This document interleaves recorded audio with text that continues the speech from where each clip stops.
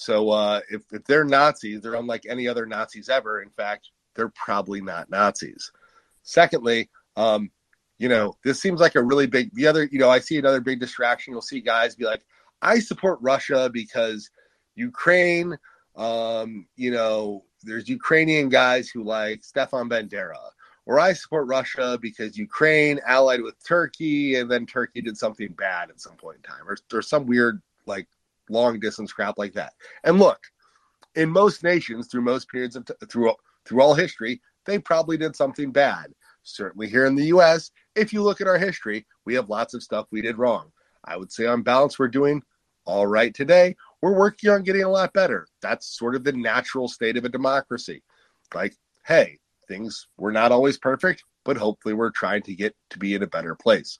So saying that, hey, I'm not supporting this country because sometime in the distant past they did something wrong, seemed kind of stupid when today, in 2022, one nation was hanging out, minding their own damn business, while another nation attacked them and is busy raping, pillaging, plundering, murdering, committing genocide. They have made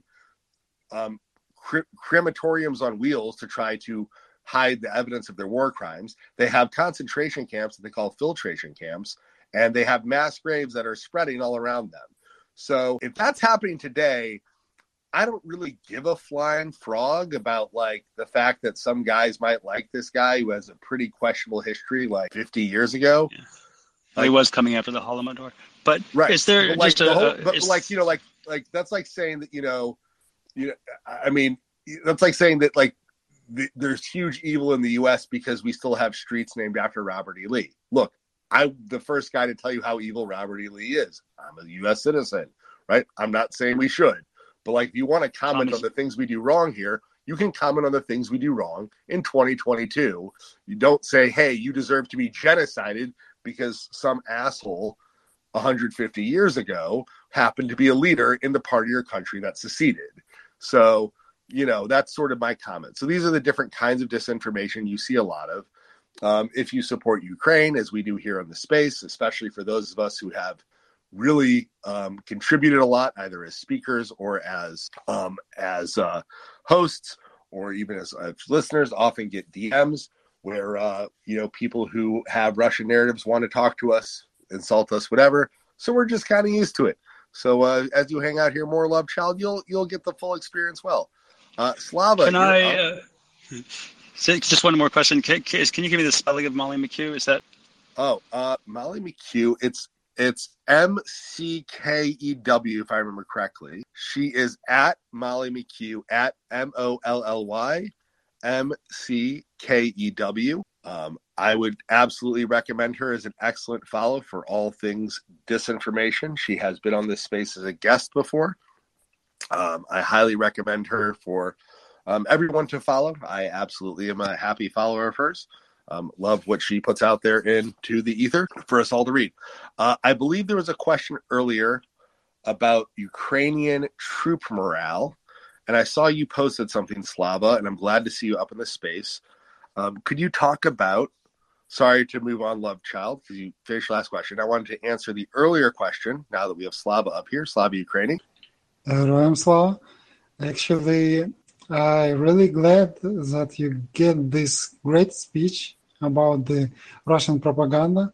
And while you're talking about it, for me, it's really exactly like old news. All this Russian propaganda we forgot about it. It's not working against Ukrainians. I mean, when someone tries to put in our heads or something or offend us, it's not working.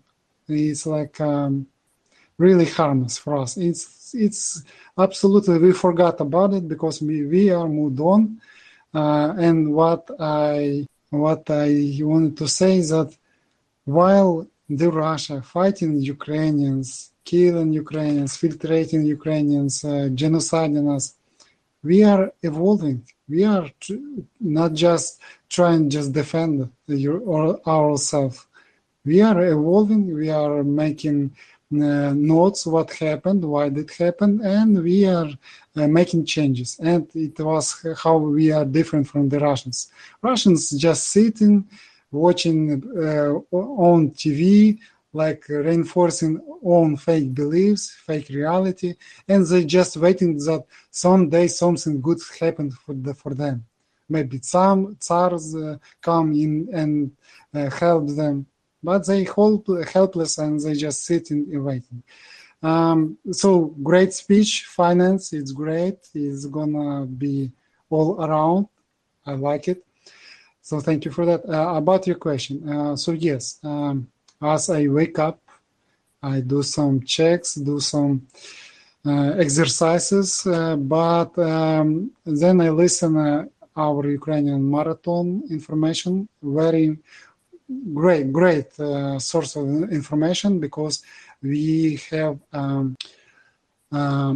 direct like a conversation, not interview, but like a just straight call to the people who on the ground, on the front, on the different areas, who really know what is happening in Ukraine, can provide great information.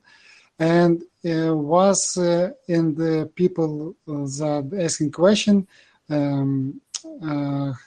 did this question constantly, not constantly, but they try to also, as Ukrainians, as for me, I'm on the west of Ukraine, and for me it's like a far, but I like to have feeling what is happening, what the structure, and was question to this person who really in the ZSU, meaning in the Ukrainian forces, what the situation, what the morals, what they say. And I was listening, and our response was absolutely great. Because Ukrainian forces are high, in high readiness, absolutely right, great motivation, like a great start for the morning for me. When I listen to this, absolutely fantastic. Also, I reading about what happening around the Ukraine, around the Mykolaiv, around the other areas in Ukraine. The damage is happening, but Ukrainian forces are ready. Ukrainian forces are still preparing, training. It's absolutely great. Meaning, we do not just sitting and waiting. We do not in despair crying. We are fighting. We are preparing. We're training, and we are gonna be making some changes. I don't know really what is happening in the military area, but what I hear is like a good news. Some good news maybe follow. So for me, it's really great as Ukrainian. So thank you, Finance, for the support. Great work, great words. I like to hear it for like a defending from the United States side. I absolutely love it. So thank you. Slava Ukraini, Героям слава. Thank you very much for coming up, Slava. Would appreciate if you stayed so we'd have a on-the-ground Ukrainian for our panel. We are a little short on those tonight, and that really covers a nice base for us. Always nice to have somebody on the ground here at the Walter Report. I believe our order of hands is Adrian J.J. Parker. Hey, good morning, y'all, from Romania. Now, previously in Ukraine. I wanted to address both questions. First of all, this old, tired trope that nobody reasonable believes anymore, this Ukrainian Nazi argument, which everybody knows is completely stupid. Oftentimes, I have already chosen to ignore it because I understand it's an argument made in bad faith. It's obviously an argument of Russian propaganda that worked. Unfortunately, their narrative worked for 8 years, and a lot of people in the West got contaminated with it.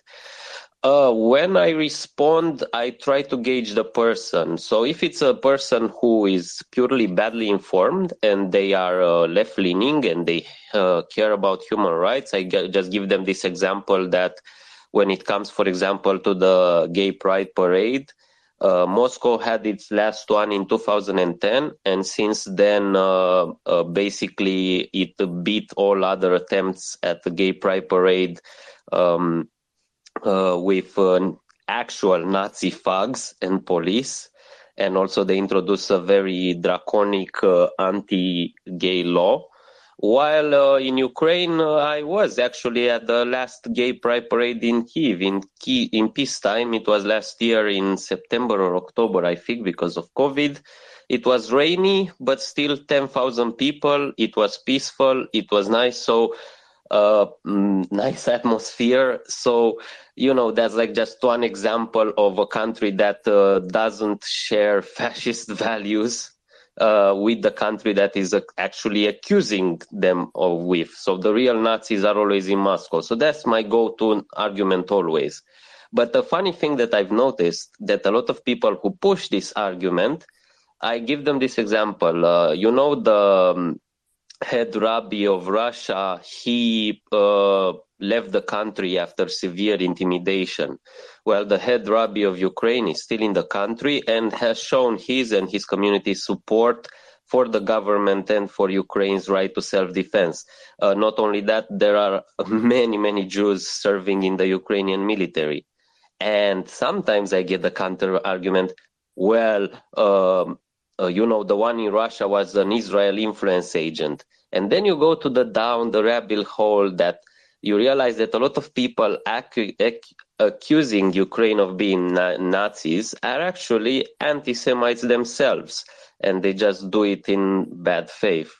I believe that all of this Bandera talk and all of this, like I'm not a fan of Bandera, I would never defend him myself, but that's totally irrelevant. We in Romania had Antonescu. We also had our history with anti-Semitism. Many countries did. All of Europe was pretty anti-Semitic in the beginning of the 20th century.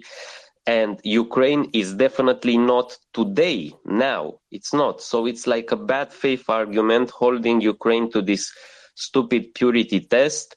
And it's holding Ukraine to a standard that Russian propaganda dictated.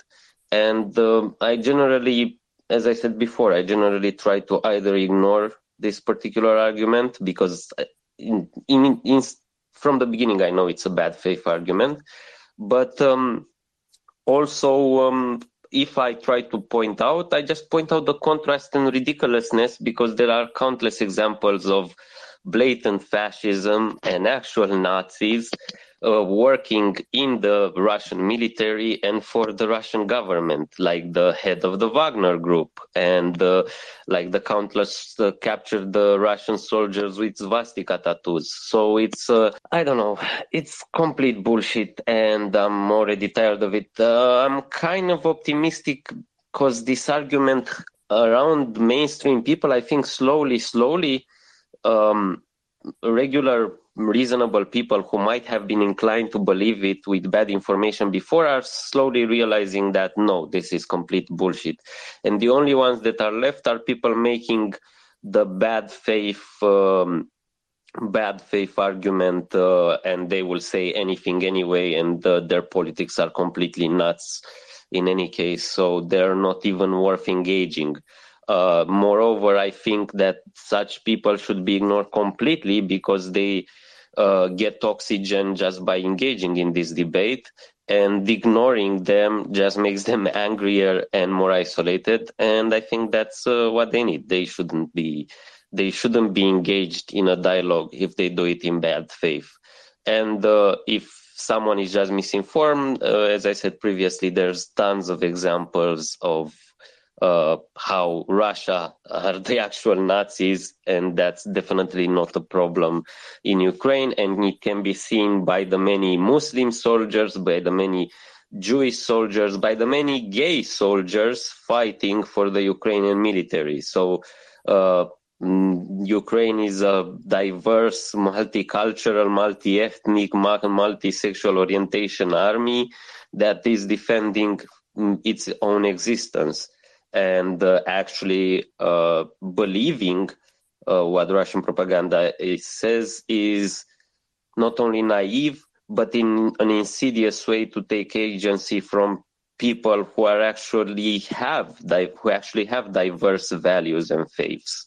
And it's essentially an example for what a democracy fighting against an evil fascist empire actually is.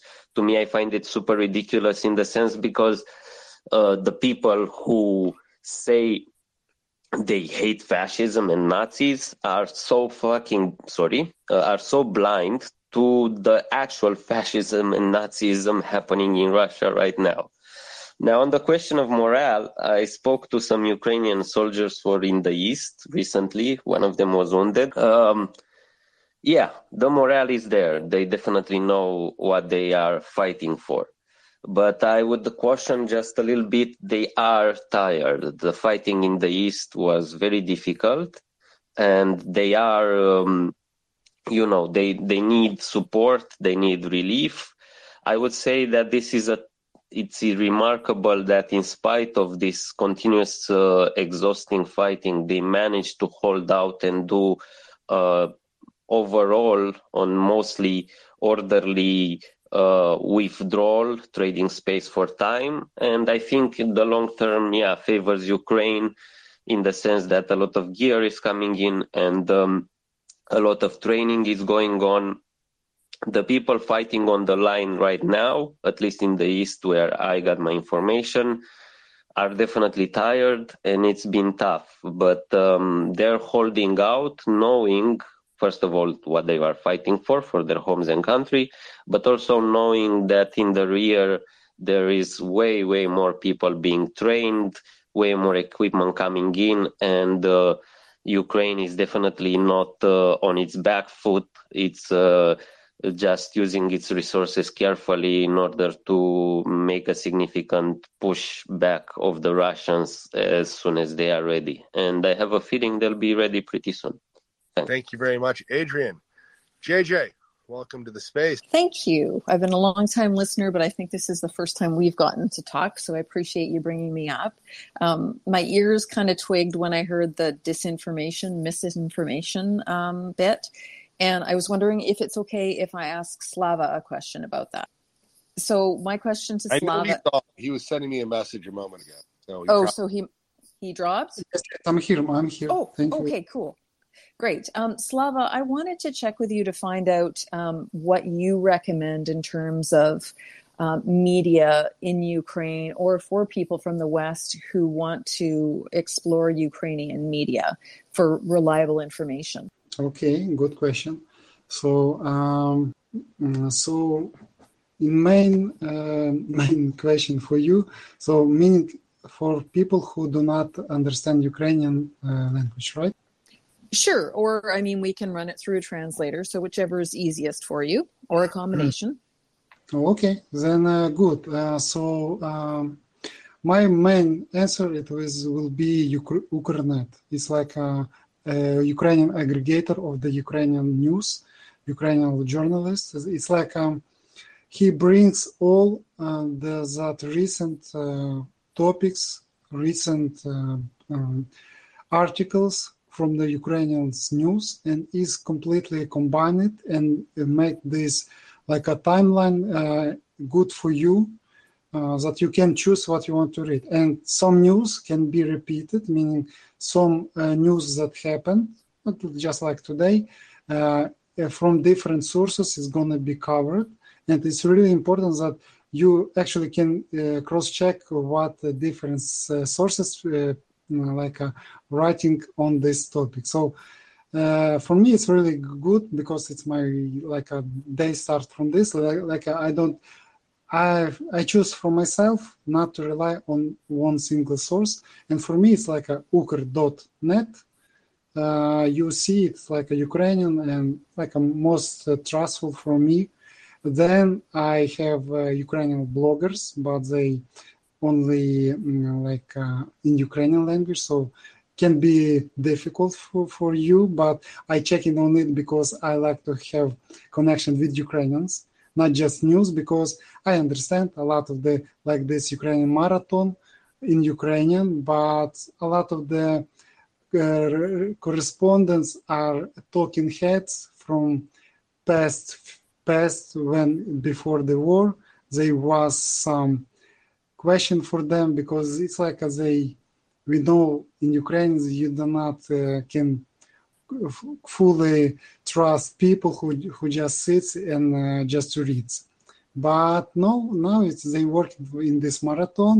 They provided some useful information, but I mostly listen live speeches of the people who actually this ZSU or maybe some government officials that give comments, and for me it's really important because they provide actual and factual information that is not like that they provide information right now, and this information maybe in 10 and maybe 10 hours later gonna go into media. So for me, it's really like a hot news, what I get for myself. So Ukrenet, I recommend.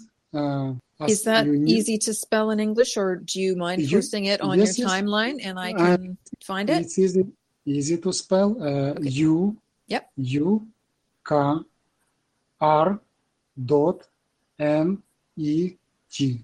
Okay. I will look for that. Like you hear it, this is the way. So it's easy for you. Okay. And Thank you actually, absolutely, you actually can use it translator. It's really Google Translator works great because I do repost from this like aggregator translated to Ukrainian. So because I use my Twitter to like spread information like fast, because I see that a lot of the Ukrainians do this like a same thing, but they do not provide a source. I like to provide source because sometimes can be wrong, and I like to be right. So thank you for the question. Me Great too. question. My pleasure. Finance, may I share one other thing with regard to media? You can share as much as you like, AJ. Thank you.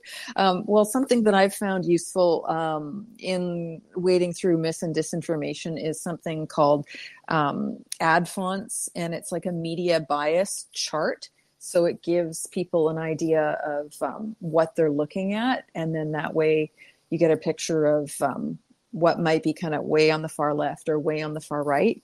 And I've put that on my timeline if that's of use to anybody. And that's all. Thank you so much. Thank you very much, JJ. We appreciate it. I would note that your profile is locked, so I don't know if a lot of our listeners can actually see your timeline. Just a heads up for your personal awareness. Oh, goodness. Okay. I'm not sure how that happened. I'll unlock it. Thank you. Back to our list of... Sorry, go. Slava? Go. I was going to say, back to our list of hands. We have, I believe, Liberal, Donnie, and then Parker. I think. Hey, Finance. I think they were ahead of me. I know how confusing it can get. I think Donnie and Parker were up next. Thank you, sir. All right. Thanks, Liberal. Go to the back of the line. Donnie, Parker, Liberal. Hey, thank you, Finance. I just wanted to speak to this narrative from the Russians that they're freeing Ukraine, Nazism.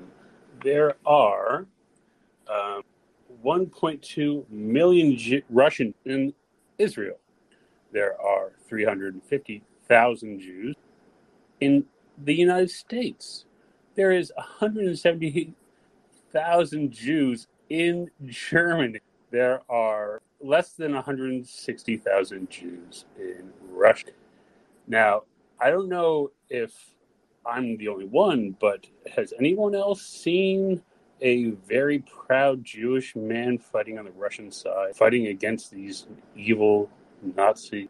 Because in my eyes, I haven't ever seen anything. Now, my lying eyes could lie to me all the time, but I'm assuming probably that there's something behind these numbers. And as a final note, I will say that the Jewish Museum in Moscow is not just the Jewish Museum. It is the Jewish Museum and Tolerance Center. They are praising their tolerance of the Jewish problem. At the same time, they have this shack in the suburbs of Moscow. That's all I wanted to say. Good night. God bless. Good night, Donnie. Yeah, somebody whose family got pogromed out of the Russian Empire back when it was still Tsarist Russia. I actually got the pleasure of knowing my great-grandmother who was born in Tsarist Russia and left Tsarist Russia as a very young woman. I can say that it was crap for Jews then. It was crap. It was even worse somehow for Jews in the Soviet Union. And it's still not great for Jews these days, unless, of course, you're an oligarch. How we escaped the USSR was where my family was My grandparents were born in Poland. Then it was the USSR, and my grandfather had to go to the Red Army for the war, and my grandmother was in the Minsk ghetto. And then because of their Polish passport that they were born with, their Polish documents that they were born with, they were allowed to escape to Poland from Vilna, which is now Vilnius, Lithuania. So that's my family background on that. The only reason we escaped in the 50s, I think late 50s, early 60s, was due to having keeping their Polish documents while literally living in the same city besides the. Well, I can appreciate that. Thankfully, they got lucky and had some of the right documents. Parker, liberal, welcome to the Space Portland.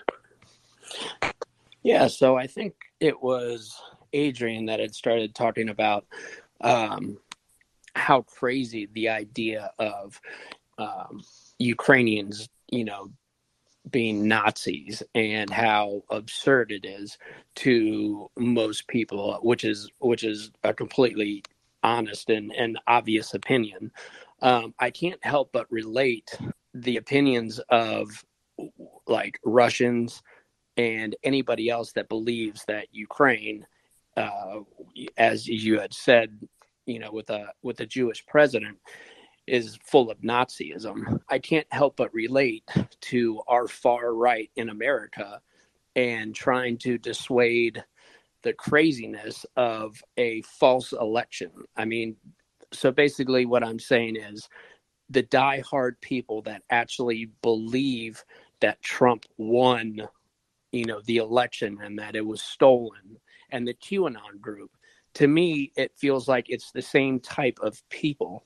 And I don't know the psychologist, and I know I shouldn't be quoting things I don't know their names, but a psychologist was on another forum and was basically explaining that a technique that she was thinking of was sort of like how you would get terrorists to stop thinking in their ways, and jihadists with the U.S. military, and how they got them to stop their way of thinking that, the America and the West was horrible, and that, Muslims were out. You were supposed to kill people by the religion. So, I mean, I feel like it, to the normal psyche, to normal people, it feels like, how crazy can someone think that Ukraine is full of Nazis? Just like how most people, I would think, in America, except on the far right, how crazy it is that, Jewish space lasers and the QAnon whole experience. And I just feel like there's a whole resemblance on that. And I don't know. I didn't know if anyone else saw that comparison, but that's how I see it. We don't talk about the space lasers, okay? Those don't exist. Don't talk about the Jewish space lasers, okay? We don't do that on this space. It's Ukraine space. You can't let people know about that. We have Top the Jewish secret. space lasers. Gotcha. All right, but yeah, no, yes, absolutely.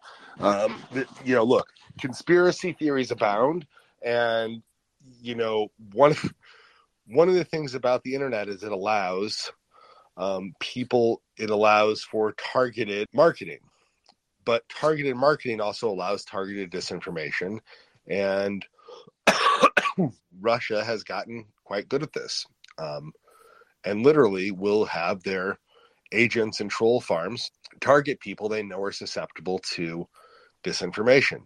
How, might you ask, will somebody be susceptible to disinformation? Well, somebody who already likes and is into conspiracy theories, likes and is into scam or scam-like things, is somebody who clearly is already able to be influenced by low information conspiracy theories, the conspiracy theory things. So if I want to target somebody starting now with a new campaign of disinformation, I might build a population of people interested in QAnon, anti-vaccine. You pick your, large group of people who are into conspiracy theories and against science and critical thinking, and you all of a sudden have a population of people who are prone to believing in conspiracy theories, who are prone to influence operations. So there is a much easier way to sort out how you message at people. And it's an incredibly powerful tool, because what lets people market is also what lets people, the science of marketing is also the science of disinformation. This is really quite annoying to those of us from business. Well, it is, because it's there's surprisingly tons and tons of smart people that actually believe. And so I don't know if there's the same solution as to help get Russians to not believe, the whole idea of Ukraine no longer being their brethren, that they are Nazis and they are the troublemakers, just as it's hard to believe that, there's academics and smart and actual. I know people that have doctorate degrees that are actually believing this whole election fraud. And I was to me, it's kind of, I don't know, I compared the two. And I was just wondering how, one goes about to, try to make them understand and see the truth. Yeah. So quite frankly, we're not going to make Russians understand. Russia has control over their media space. If you're in Russia and you know better, like, Russians like the situation they're in.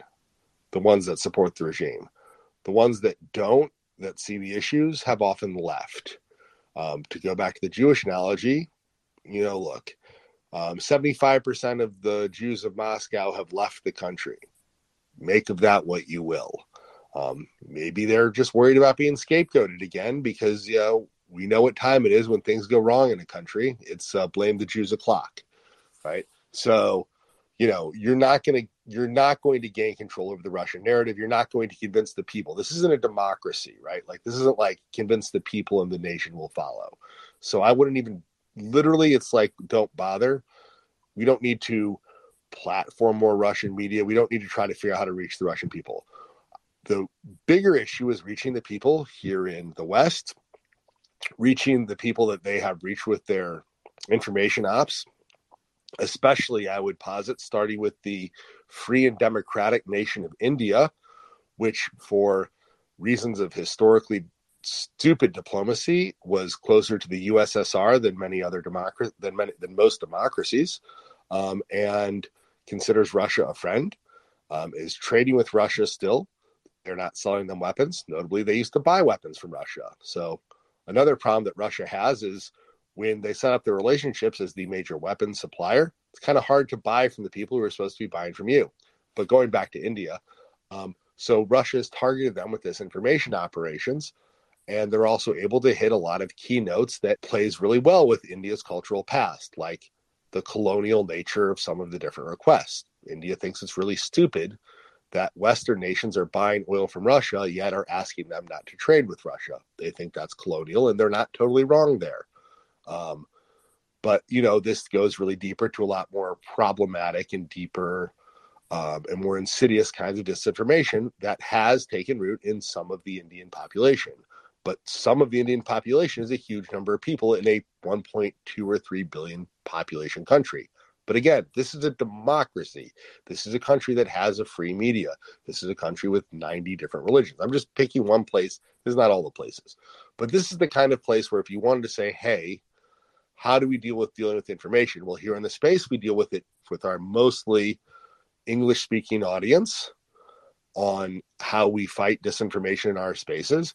And if I was looking abroad, I would say, hey, how do we fight disinformation outside of Russia? Because that's fighting their ability to influence our elections, our thinking, and our ability to fight their literal genocide talking about, right? Like, that's what they're hiding, right? All of this is going on so that they can commit genocide. Right. So if you just bring it back to, like, the real key point, why are they doing all of this? So they can commit genocide for the extra added benefit of some land, making sure that people who look like Russians aren't acting in an independent democratic fashion. And, oh, look, oligarchs gain more stuff that they can pillage and plunder from for their own personal Swiss bank accounts. Like, that's what's going on.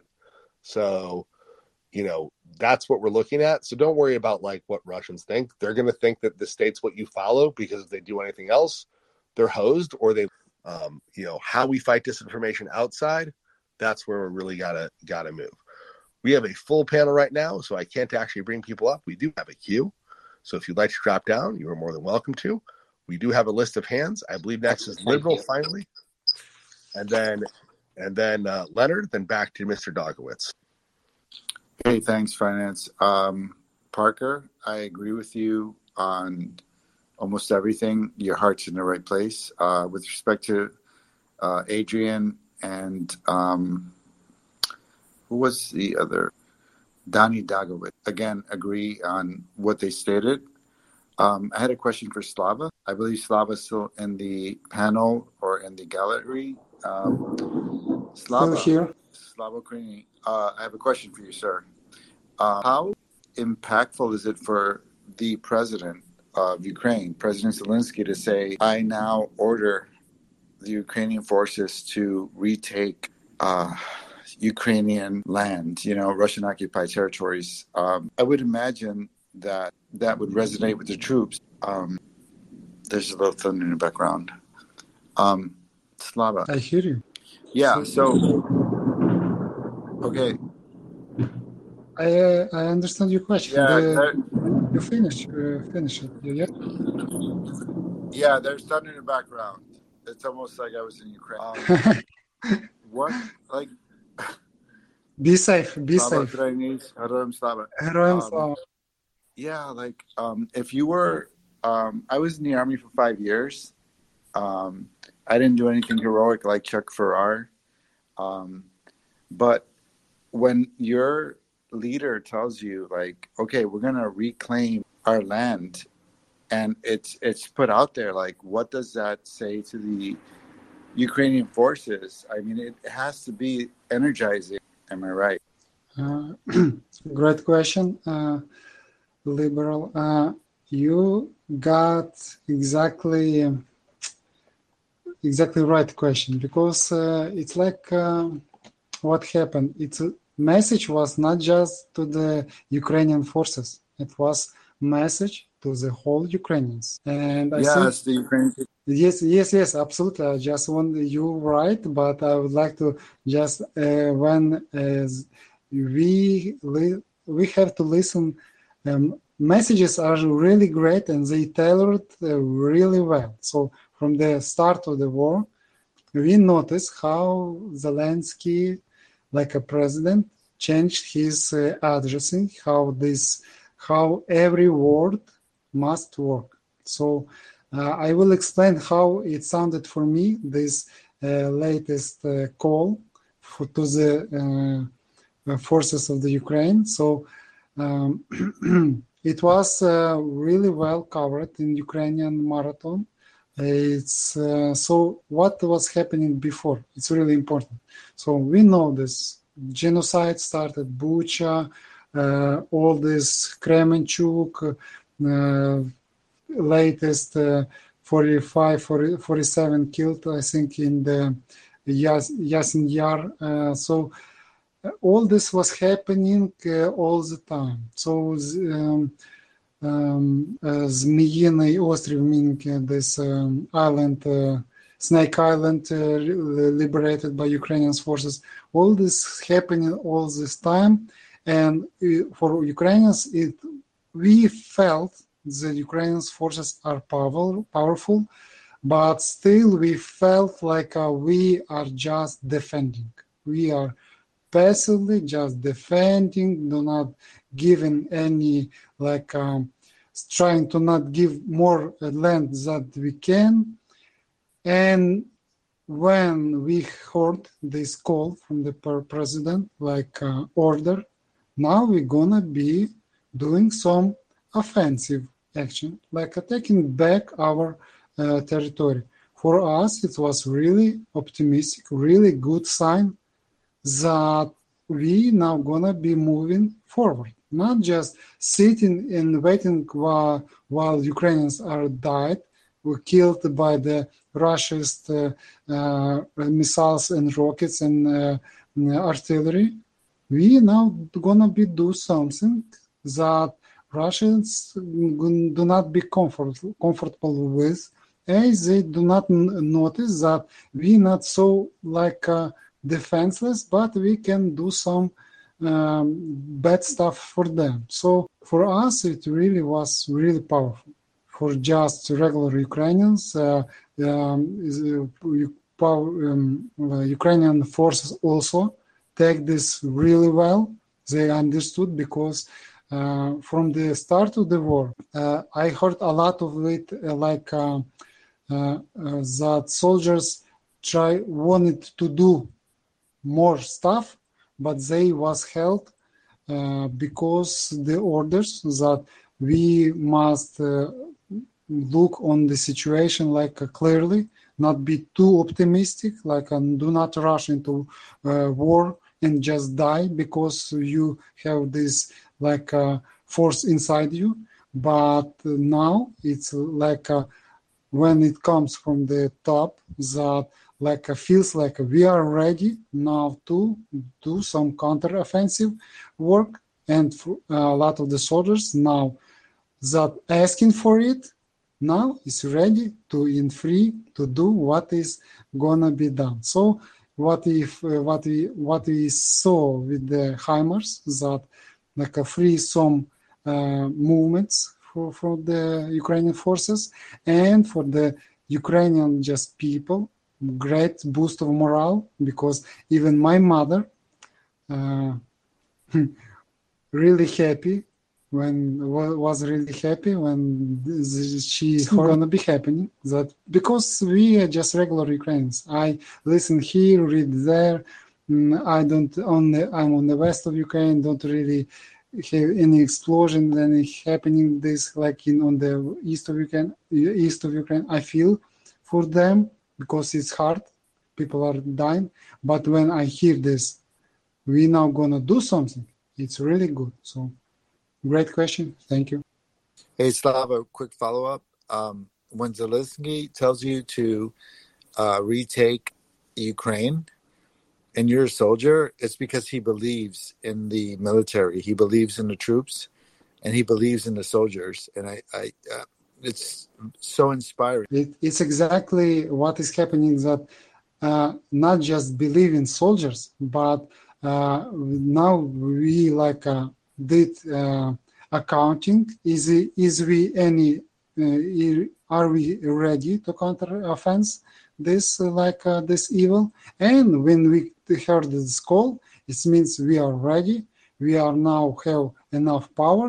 We are prepared to do this, and we have the results. So like something is happening, and what we know from the news that some great news gonna be greatly delayed, because like with the operation on the Snake Island, it was couple days delayed on purpose, because the operation was still in effect for a few days, maybe a few weeks. So for me, I was quiet about it because I heard it that something is happening, but for me it must be news only when it's done. Do not rush it. Let them do it. I also heard it on our marathon that constantly our talking heads asking soldiers, so what is happening in this Snake Island? But soldiers quietly responded, just wait when it's gonna be something good, completely clear, and we're gonna respond. And it happened. Flag of the Ukraine now on the Snake Island. So some good news gonna be delayed, so do not rush it.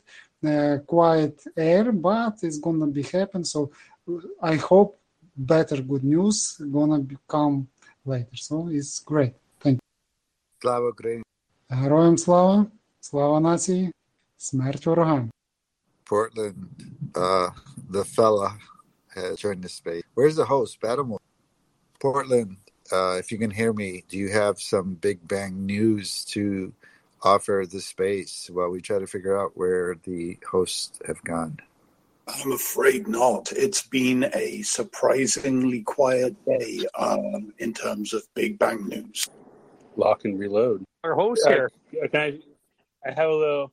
I was thinking about that that disinfo space, and I wanted to talk a little bit more about it. If anyone doesn't mind, protest. If you protest.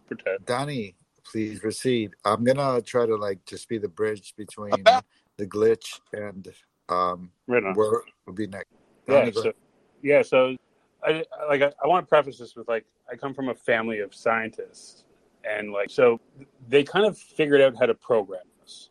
The social media groups, whether it be Facebook, Instagram, TikTok, Twitter, it was pretty simple. It was like machine learning and demographics. That's all they need. But nobody spent time in how to deprogram. And when there was a financial incentive to program. I don't want those shoes. I don't need those shoes. I can't afford those shoes, but I bought those shoes, right? And the problem is that our generation, people under 40, 45, we grew up with technology. We understand that we're being manipulated, and we have account a red flag comes up in the back of our mind, in the back of our amygdala is the word. Red flags come up, and we say, whoa, I'm totally being manipulated. There's been 3 ads for these shoes, and then this girl with the right body and the right face dances on TikTok with the exact same pair of shoes. So we kind of get it. The problem is our parents don't. Our parents grew up with Walter Cronkite and Howard Cosell, people they trust, people that were honest, people that looked at the camera and told it like it was. And so they're unassuming when it comes to this media, and their population that is being abused by this media. And my father's fallen into the rabbit hole, and it's tough. But I just want to finish it off with there's a famous fictitious scientist in a movie about large bird-like lizards that says, "You scientists were so preoccupied with whether or not they could, they didn't believe to stop and think if they should." And also, one last quote, John Leibovitz. I don't know if he said it or he retorted it. The final last word of humanity will be a single scientist saying, "It worked." And that's what I want to leave with that. So, finance, take it off. Thank you, Donnie Dogwitz. All right. From memory, it's been a while. I think it's JJ Timu Leonard. It might be JJ Leonard Timu. It might be completely. I think Leonard was next. All right, Leonard, you're up. Okay, thank you, Finance. Yeah, can you hear me? Yes, sir. Loud and clear. Oh, Before you start there, Leonard, first of all, what the hell are you still doing up? And 2, we got Dom in here, and I know it's pretty early for you to start your shift, but do you feel ready? As long as finance stays about, Dom? happy to. Because I'm about to hit the sack, and we're not going to have a host till Axel gets up in about an hour or 2. Okay, right on, bud. Thanks, Battlemoose. Sorry, Leonard.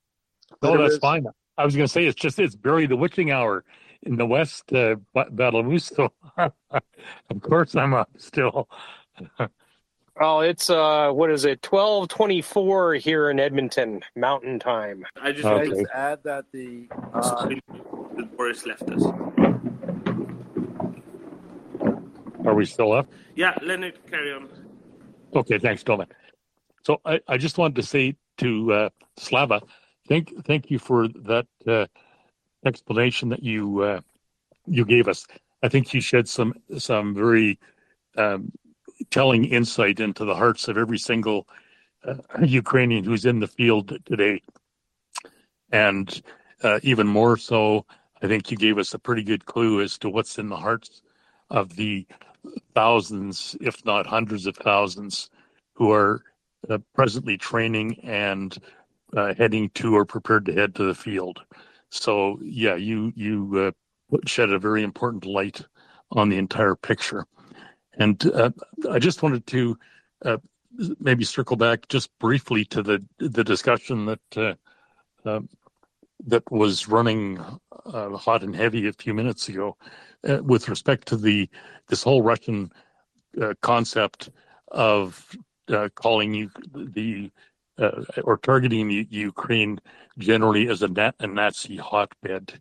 And I just wanted to repeat, I've mentioned before that in terms of that philosophy that's being promulgated in Russia, and specifically by Putin, that is a very clear throwback to the Stalinist dogma and the Stalinist era. And if anybody has even had a passing reference to the works of one of the perhaps the most nefarious Soviet, you would call him a philosopher, but thinkers or writers of the Stalinist era, Ivan Ilyin, he goes into some detail, explaining and admitting the noxiousness and just the utter falsity behind declaring Nazism as a hazard and present in the Ukraine. And if you fast forward from the Stalinist era to the present time, Putin has pretty much in the last 10 years just taken a verbatim page out of that entire Soviet handbook. And just to kind of put a capper on it, if anybody is encountering people either in the United States, in North America, or even anywhere in the West, who still wants to go on with this nonsensical doctrine and pinpointing Nazism and pointing the finger and accusing Ukraine in general and Ukrainians in writ large of being partial to this and being Nazis. Timothy Snyder points out that he actually goes into a detailed study of it in a couple of his books. He's got On Tyranny and The Road to Unfreedom, and he does a very clear analysis of this whole Soviet dogma, essentially is what it is. And he calls it schizofascism, and it's a very conscious effort in the current Kremlin and in the Putinite cabal in Moscow. It's a very conscious effort to essentially drag the entire Russian population, if you will, into a sort of a psychologically almost depraved house of mirrors. And it ends up projecting, if you delve into this whole concept of psychic fascism, it pretty much shows that the Russians are simply projecting, and Putin in particular is projecting his entire internal framework and view of the world on the people of the Ukraine, with the express purpose of making them victims, period. And I would just submit that you're probably not going to find a single respectable writer, theorist, historian, political scientist in the Western world now who would give any credence to that designation whatsoever. So I'll just leave it at that. Thanks. Yes, I agree with you. Go. All right, yeah. Liberal Slavic to reply, then we have a whole list of hands. Thank you.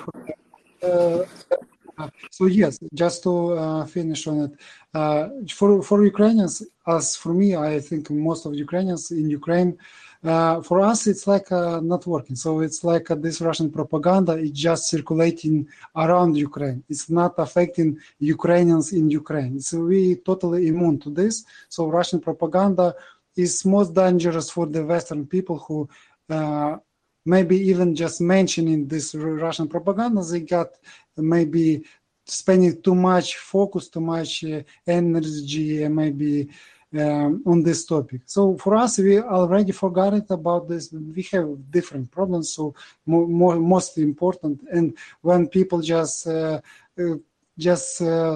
saying, just even thinking about this Russian propaganda, they're just wasting time. So just focus on something more productive that have some more values. And just what I thank you for the words, because how I told about the Ukrainian forces. Yes, because it's important for me, like translate how Ukrainians feel to the people who outside Ukraine. Because just reading some article or watching news, it's really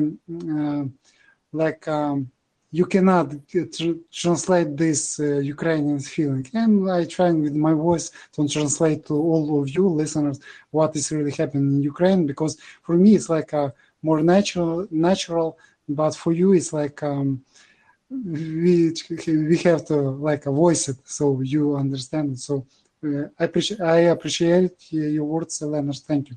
Slava Ukraini. Heroam Slava. Heroam Slava. And thank you, Slava.